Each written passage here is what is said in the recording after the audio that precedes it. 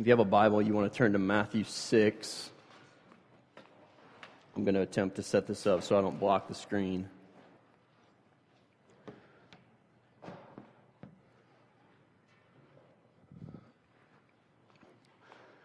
I want to help us see a few things about prayer today.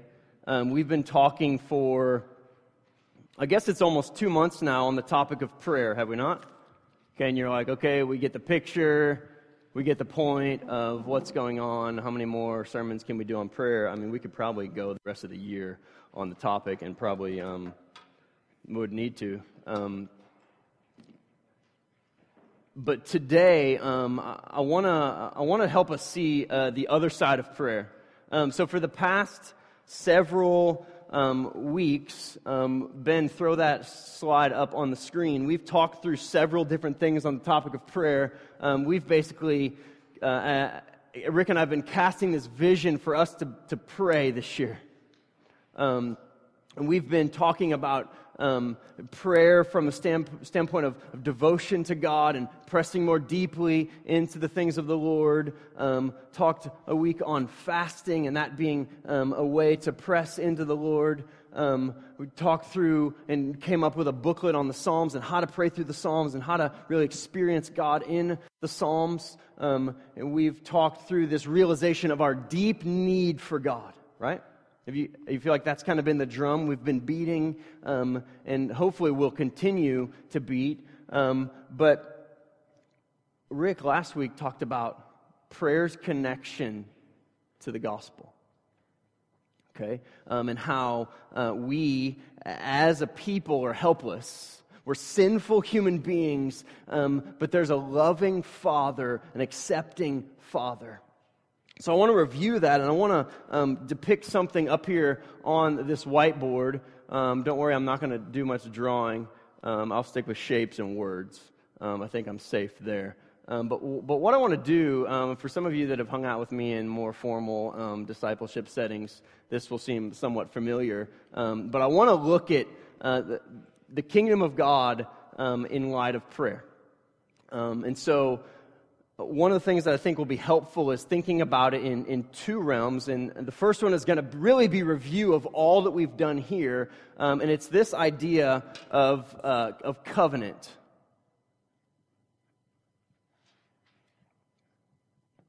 Okay? Mike, if I misspell anything, feel free to edit for me. We talk at North Church all the time about covenant.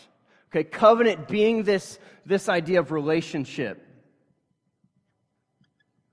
Okay, and I put these in your bulletin if you want to fill it in, if that's helpful. If it's not, just follow along up here. But we talk all the time about covenant relationship with God. And here's what covenant is. Let me just depict what covenant isn't first, and then that'll help us understand what it is. So,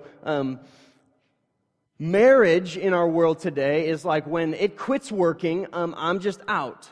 Or when you treat me wrong or cheat on me, like, done. Forgiveness, no thanks, we're done, okay? The problem with that being the perspective of a Christian is God has covenanted Himself with us through the work of His Son, okay, to where we adulterate our relationship with Jesus all the time, right?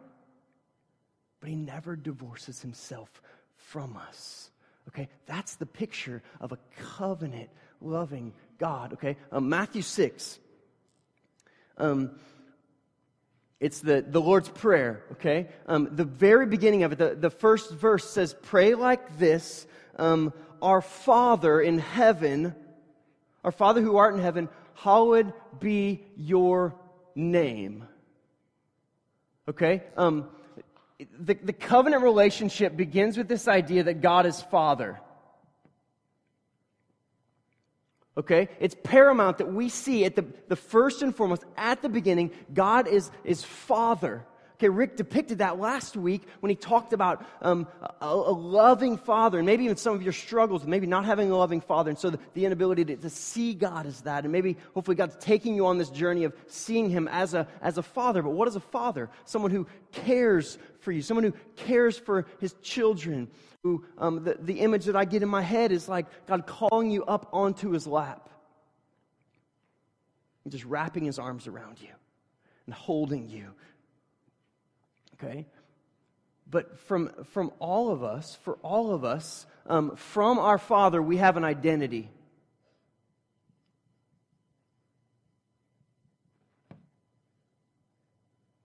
We have an identity.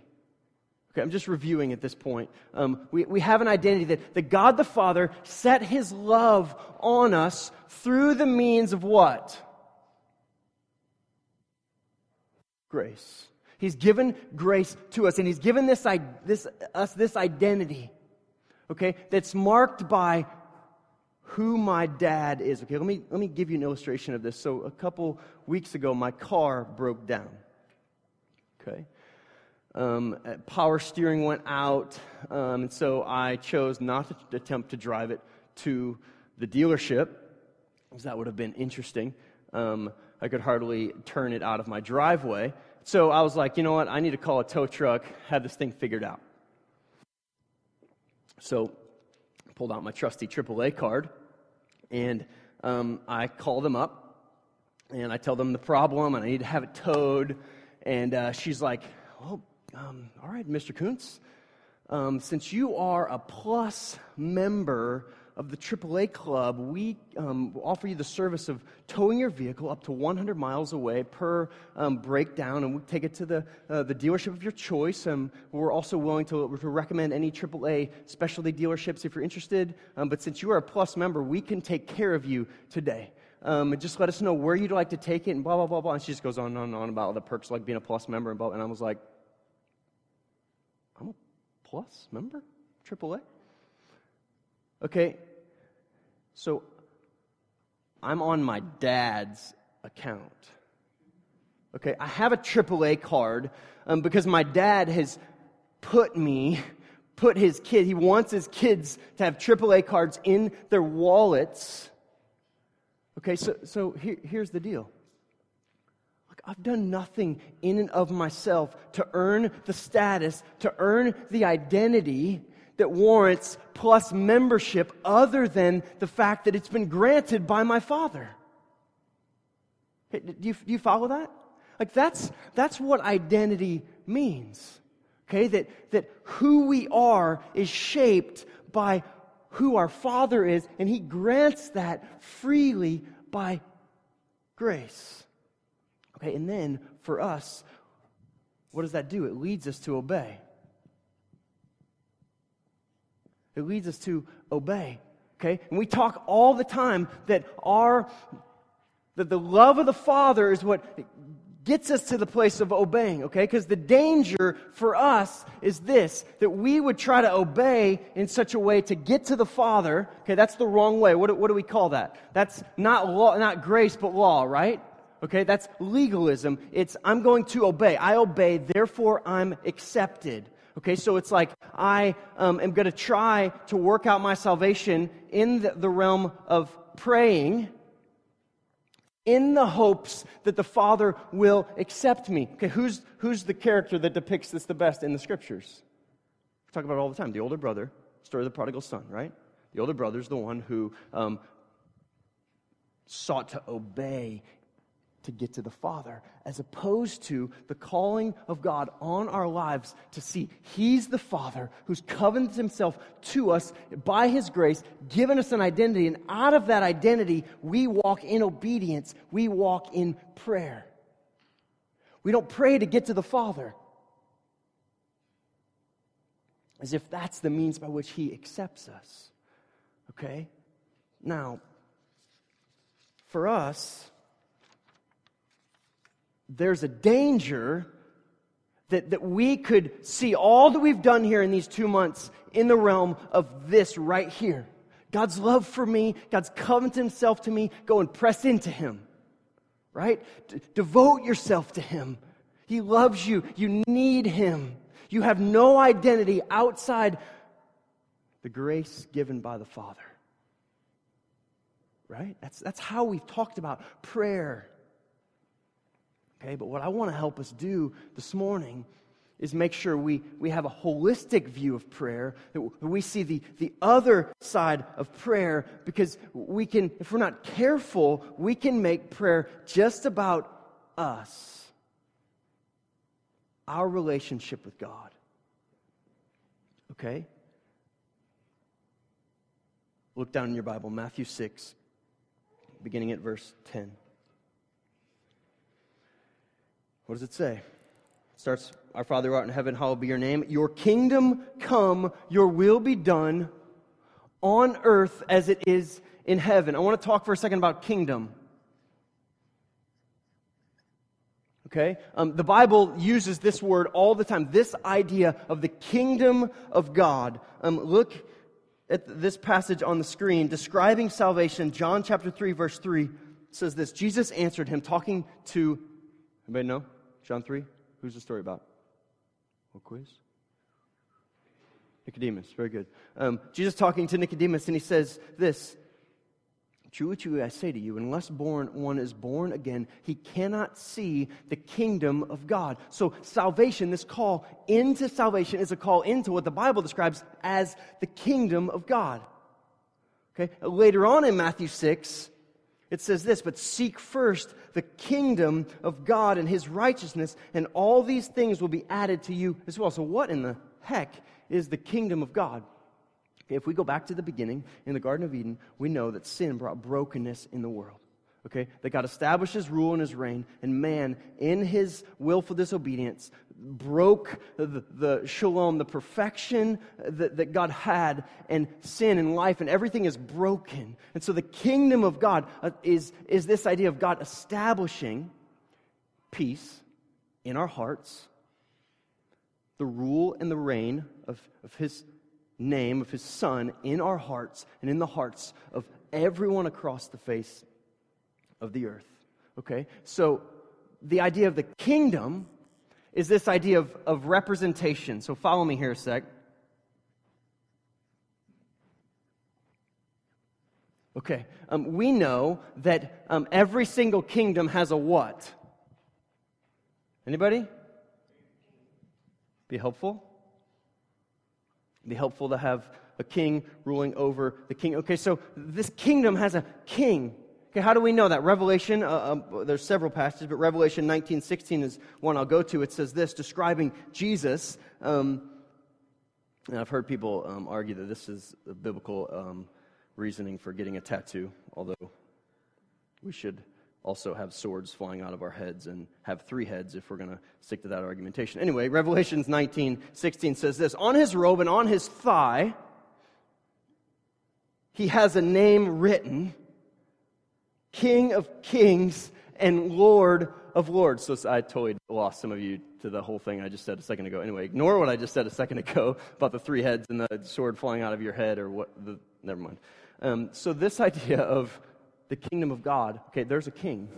Okay, and the Bible says, and we know it well, that this king, Jesus, is bigger and better than any other king, that we could argue for, that He's better than any president, any ruler that's ever walked the face of the earth. The Scripture says that He's the King of Kings.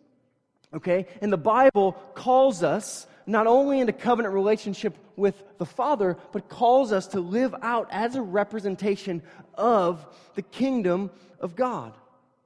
That we're, as God's people, representatives. We represent the kingdom. Okay, so God is not just this loving Father.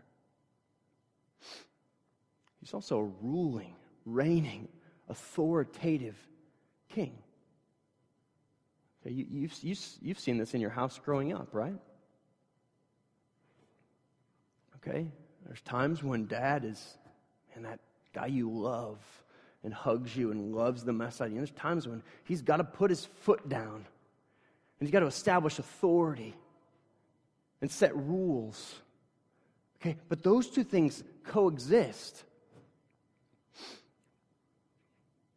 Okay, so part of this image that we're getting to on the other side of prayer is beginning to not only go to the Father and jump up in His lap and bask in His love, but also go to the Father like a knight would go to a king saying, Master, what does it look like for me to represent you today? What does it look like for me to be about your kingdom and to work for you today? Because here's the amazing thing about God as King in the person of Jesus. When we think of a king, we could go to numerous places in the Bible where a king is what? This evil tyrant that pours down his authority over you. But the amazing thing about God is He's not that. Because here's what He does. He gives us, in the kingdom of God, authority.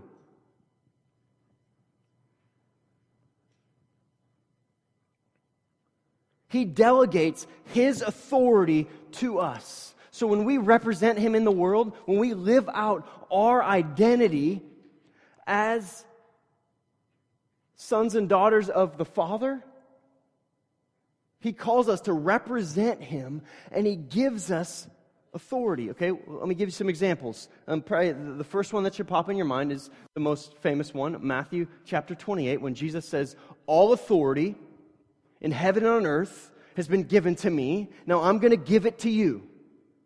He's delegating authority. Go make disciples of all nations. Okay, and the authority by which you go and make disciples of all nations is there is a God in heaven, God the Father, there is a Son who came to the earth, God the Son, and there is my living Spirit who's in you. Okay? So we have authority from the King, from Him to go out. Now, Matthew 16 puts it this way. And Jesus answered him, Blessed are you, Simon Bar-Jonah. This basically means Simon, son of Jonah, talking about Peter. He says, For flesh and blood has not revealed this to you, but my Father who is in heaven. And I tell you, you are Peter, and on this rock I will build my church. Okay, so check out what he says. He's depicting the imagery of the Father. He says, Flesh and blood hasn't revealed to you, but my Father. So there's a Father who's in heaven. That was established in the beginning of the Lord's Prayer. And that Father is giving Peter the identity, but not only that, the authority. So there's a direct connection between our identity and the authority that we have from the Father. It says this, and I tell you, you're Peter. Like, just picture that. Like, picture Jesus speaking these words, but like, you are Peter. Like, you're mine. I give you the identity that you have.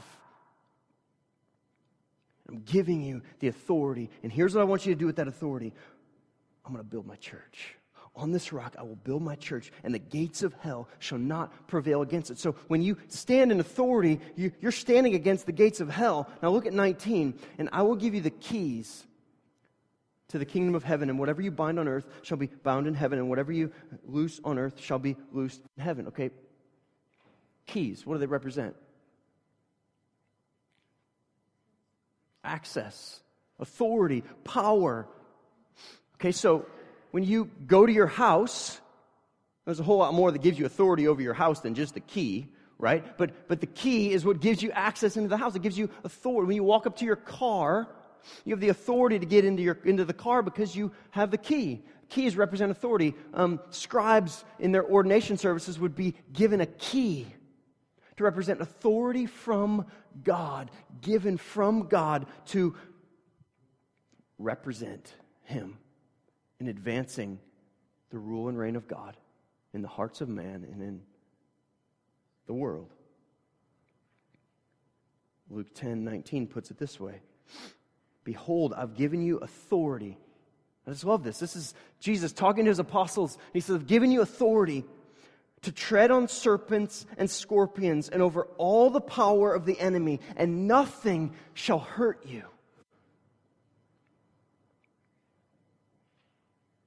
Okay, I want you to think about times when you get discouraged.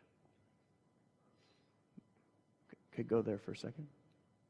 What's a time that you've gotten discouraged? Maybe you're like, I don't have to go there. I'm like, here, I've been here since I woke up this morning. Okay, that discouragement is directly from one person. His name is Satan. Okay? And that discouragement that I sit in all the time, here's what it is. It's a failure to recognize my identity that pushes me to believe God in prayer. Okay? And that I, as a covenanted son of the Father, am given authority from Him to stand against discouragement,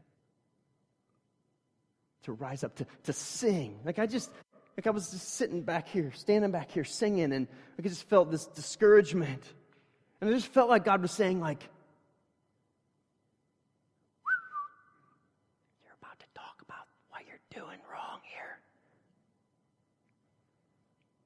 I just felt like He's like, sing it, like, boldly. Stand in the authority you have from King Jesus. It's amazing how often I just let the enemy, you can ask Danielle, how often I just let the enemy just like beat me up. She's like, what's wrong with you? Like, you were great a second ago. And I was like, I don't know. Leave me alone. And I just sit in the weight of like a forgetting of my identity and the authority that I have from the Father. Now, I should have invited my dad because I'm going to talk about him a lot. So, many of you that know my dad know that he's a very successful businessman, owns several Subways and has several rental properties,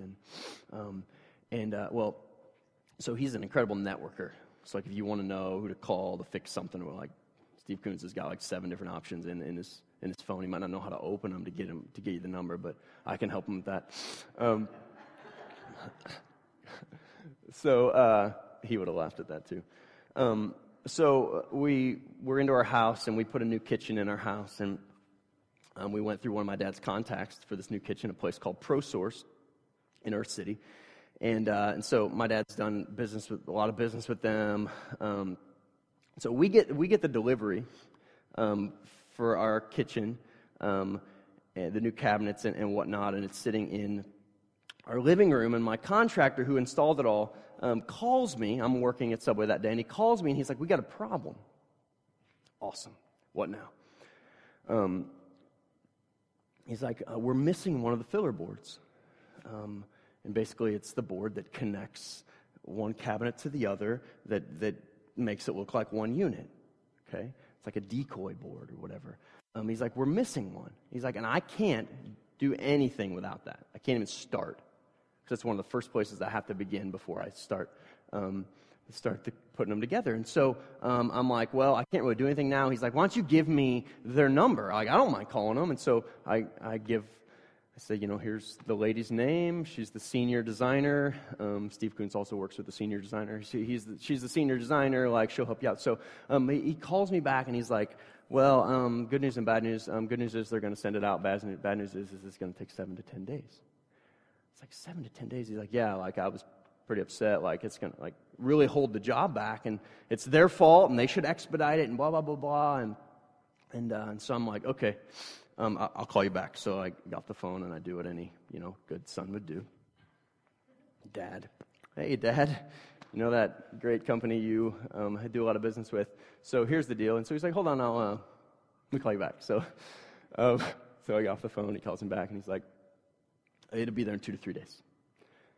Just like, how do you do that?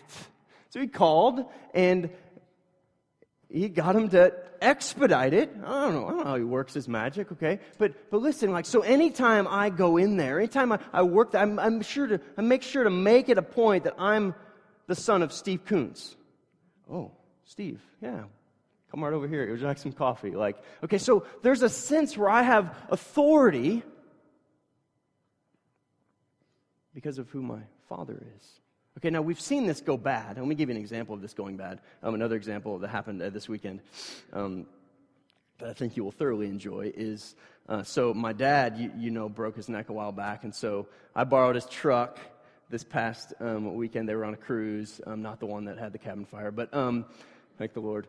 And so I borrowed his truck, and I was trying to work some magic for Valentine's Day for Danielle, and I was running a little late, and I had to run into Target, and I was trying to catch her before she left work, and I go to park, and I'm like, he's got a handicap sign. It's like, I don't know.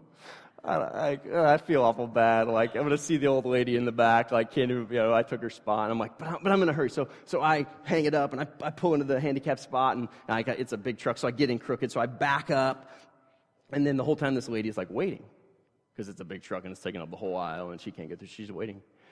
So I park, and I go to get out, and I'm like, I'm supposed to be handicapped.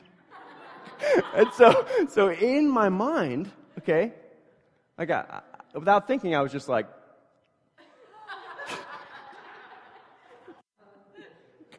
and so I started limping to depict that I was using the authority that had been rightfully given to me. No. Okay, there's an example of abusing authority. Okay, so the authority of that sign that my dad has because he broke his neck to use that spot. Okay, we've seen authority abused. Okay, silly illustration of authority abused. We've seen it on TV. We've seen people stand up in this type of setting and proclaim things that shouldn't be proclaimed and demand things that shouldn't be demanded. And in the name of Jesus, do things that isn't in the name of Jesus. Okay? But we have an authority that comes from the Father, and if we don't understand our identity, we'll never apprehend our authority, and it'll never lead us outside of selfish praying. Never. Let me give you an example. Acts chapter 4. Powerful example. If you want to go there, it'll also be on the screen. Acts 4:29. Here's what's happening in Acts 4. You have the apostles that are seeking to advance the gospel, and they're under a severe persecution. And so what they do is they begin to experience threats, and they press on, and all of a sudden, in the midst of those threats, they begin praying. And listen to their prayers. And now, Lord, look upon their threats. Now, how would you pray? I know how I would pray. And get rid of them.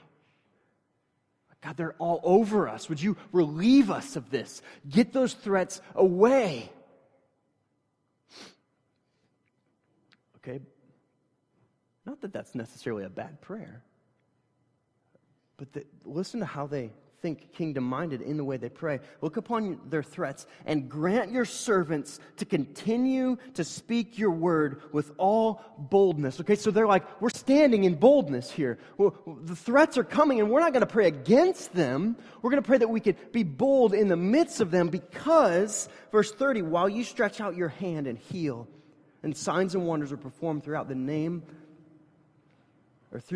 of your holy servant Jesus. And when they had prayed, the place in which they were gathered together was shaken, and they were all filled with the Holy Spirit and continued to speak the word of God with boldness. They didn't pray against the threats. They prayed that what they were enduring would be the means of God advancing His name and His kingdom. Okay, why? Like, how can you do that? Like, why wouldn't you pray like, God, relieve me of this? Listen, they were set in their identity, which allowed them to rest in the authority that God had given them, to not be wavering, to not be easily pushed down, to not be easily discouraged. Man, when we just quit, do you know that's failure to walk in the authoritative power that we have from God? When we just quit. When we don't stand up for one another, when we don't stand up against sin,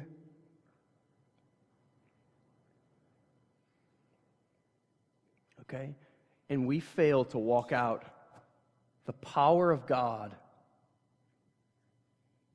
in our lives. And maybe you're here and you're just like, I'm void of power. Like I don't have any ability to stand up against sin. The problem is that we're self-focused, but we don't know our identity, which shapes the reality of our identity is marked by the fact that we represent the King who stands in the heavens and delegates his authority to us, and we have the authority to stand against the enemy. Together. Like, I love how we do this. Together, we stand against the enemy. We have the authority to speak. Like, that's not you. Do not give in to sin. Press into Christ. Do not give in to unbelief. Press into Christ. These conversations need to happen and happen all the time if we're going to stand in the power that God's given us. The problem, though, is what we tend to do is we tend to rest in this, like, I can show off to God if I can muster up this power, like, to impress the King, in the same way that we muster up the ability to obey as if to get to the Father. And so the way the Gospels talk about it is lofty words, okay? Empty phrases. We speak up to God as if to impress Him. But maybe you've prayed for some time for something and God has said no. Does that happen to anybody? You pray and you pray and you pray and God's like, doesn't that stink?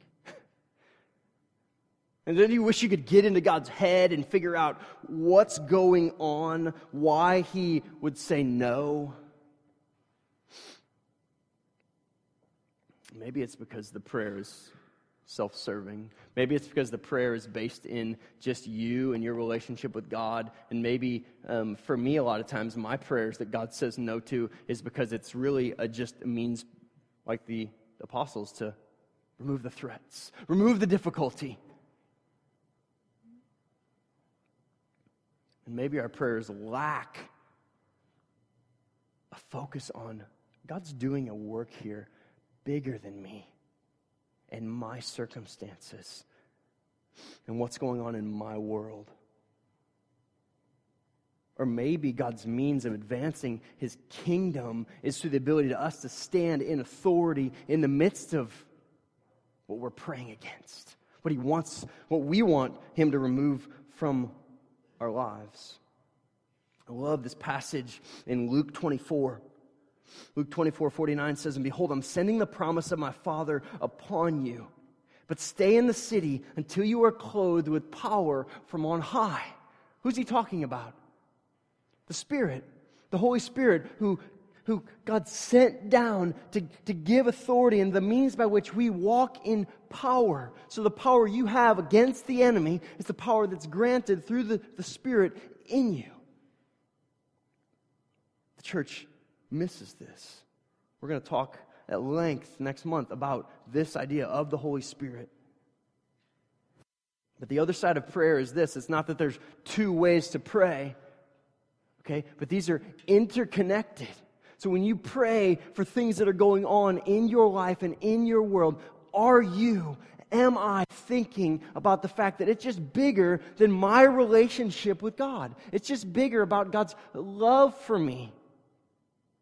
Okay, not that I ever want to speak against or, push away the thought of God's love.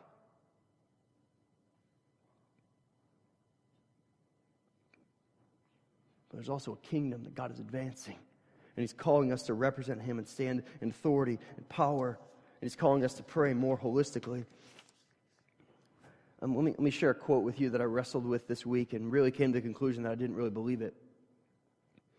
It's by a guy named Frederick Buechner, a theologian, pastor, still alive today. He says this: "The place that God calls you is the place where your deep gladness and the world's deep hunger meet." The place where God calls you is the place where your deep gladness and the world's deep hunger meet. Okay, so think about it from the standpoint of God's kingdom. Because for me, I'll be honest, the place that God's called me isn't always woohoo, smile on my face. And you know what that's like. You know things God's called you to, and there's not always a smile on your face. Like, I don't really want to do this today. But for many of us, we have to realize that there's not a disconnect between what God's doing in us and what He wants to do in the world. Let me say that again. There's not a disconnect between what God is doing in us and what He wants to do in the world. Okay, so our prayers that begin out like we love because He first loved us. So we run to Him because of the identity that He's given us. Okay, and so what He's doing in us based out of His love is shaped by that. And what God's doing in us is the very thing He wants to do in the world. Okay? So let's make this really practical, because you're like, I'm not following you. Okay, so let's talk. What's God doing in you? Let me share mine. Friday night, Danielle and I went out for Valentine's Day. We celebrated 13 years that we've been together since we started dating. Don't laugh, you can still do that. Celebrate that anyway. And so we went out, and so we believe that God's calling us to adoption. And so now that we're in our house, we're beginning to talk very seriously about what that looks like. And so that's kind of what God's doing in us. And so as we've wrestled with this, we're talking, and our heart and our desire is that we would adopt minority siblings. We're praying through international versus domestic. And so we're sitting there, and we're like, I just said, babe, can you picture what it's going to be like to have 4 kids running around the house? And then I started to panic, I don't know that we're called to this anymore.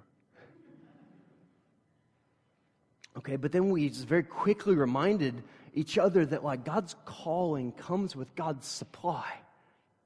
Okay, so, and not to mention that adoption, the need to adopt is massive, and the biblical calling to visit the orphan is all over the Scriptures, and God will supply that. So the very thing that He's doing in us is the thing that He wants, the way He wants to advance His kingdom in the world. Do you follow that? Okay, let me give you another example. So, one of the things that when we bought our house, we've prayed through a ton is the opportunity to let somebody live there and invest in them from a discipleship standpoint. And so we've wrestled with what that looks like, and the possibility of setting up our basement in such a way where there's an apartment. And at the same time, God's blessed Danielle and her gift to train. And so we also have a gym in our basement, and she trains several people a week. And so we're wrestling with well, do we let somebody live there, or do we take advantage of this opportunity for her to train? And it hit us this week that those aren't disconnected. Because the conversations, and some of you are involved in this, the conversations that she has while you're doing skull crushers, okay, are very much spiritual conversations. You're going to die today. Do you know Jesus? No. But no, the means by which she's discipling people, and we have a couple that she's been training for several months now that have asked me to marry them, and we've been investing in them, and we've been doing marriage counseling with them, and so the heart that God's given us to disciple is the very thing He wants to do, and the very means by which He wants to advance His kingdom. Okay, do you follow where I'm going? What I'm trying to accomplish here? The place where God calls you is the place where your deep gladness, maybe not in the thick of it, when you back up, you will see this is where joy is. And this is where the kingdom of God collide. So let me just unpack a few examples. Maybe you can resonate with. Maybe you're in business. And for you, you're around people that the pursuit is money. And the pursuit is climbing the corporate ladder. Okay, that's one side of it. Or maybe It's I hate my job. I can't, it's Monday, doggone it, I wish it was Friday. Those two extremes. So listen, as a kingdom representative, you speak purpose and life into those extremes. Okay, not that climbing the corporate ladder or being successful financially are sinful. Or not that being discouraged or not wanting to go to work is sinful, but we as Christians, as representatives, are shaped by purpose. Another example I'll give you, I don't think any of them are in here, but take the example of law enforcement. Okay? The tangible, practical way of exercising justice from people that are just serving themselves at the defeat of others. Okay? And bringing to the table, pushing back darkness in the world. Okay? It's very tangible. Okay? That shapes not only the purpose that we have every day, but even how we think about our relationship with God. That it's not just about my relationship with God, then I go to work. But no, you represent the King in the kingdom of God. Maybe you're single. And the difficult identity of wanting to identify with a spouse or identify with someone. Okay? The scriptures, Paul would argue that you're better off because I'm distracted by a wife and kids. That's how Paul puts it.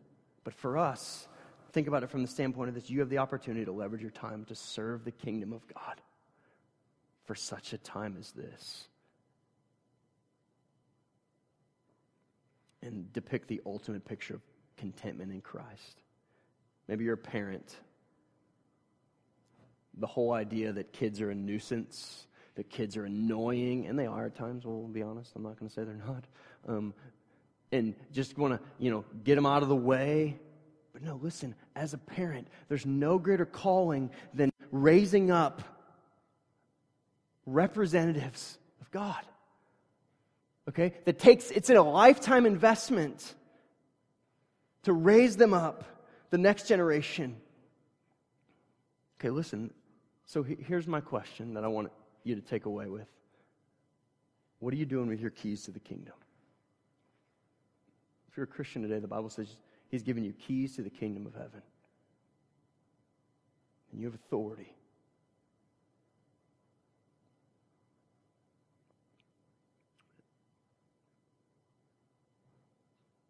And His caution, found in Matthew chapter 23, verse 13, is His caution to the scribes and the Pharisees that say, you shut the kingdom of heaven in people's faces. When we live just in our covenant relationship with God, we're shutting the kingdom of heaven in people's faces. He says, woe to you, scribes and Pharisees, for you shut the kingdom of heaven in people's faces. For you neither enter yourselves nor allow those who would enter to go in. So you have authority to represent the King and the kingdom of God. How are you using that? Or will you use your keys to live in that authority and live in that power to advance the kingdom of God as you represent Him? Let's pray.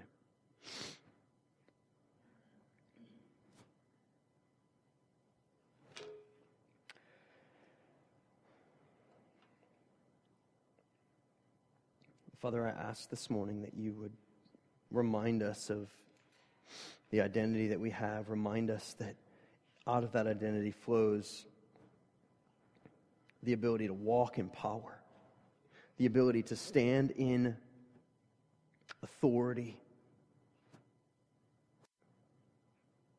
Father, forgive us for being people that focus just on us, just on our walk with you, just on your love for us, but take us deeper into a holistic view of the kingdom. Take us deeper into a holistic view of intimacy with you through prayer. Father, I ask that even now as we respond to the Lord, that you would prepare our hearts, that you would shape us to do the very things you want to do.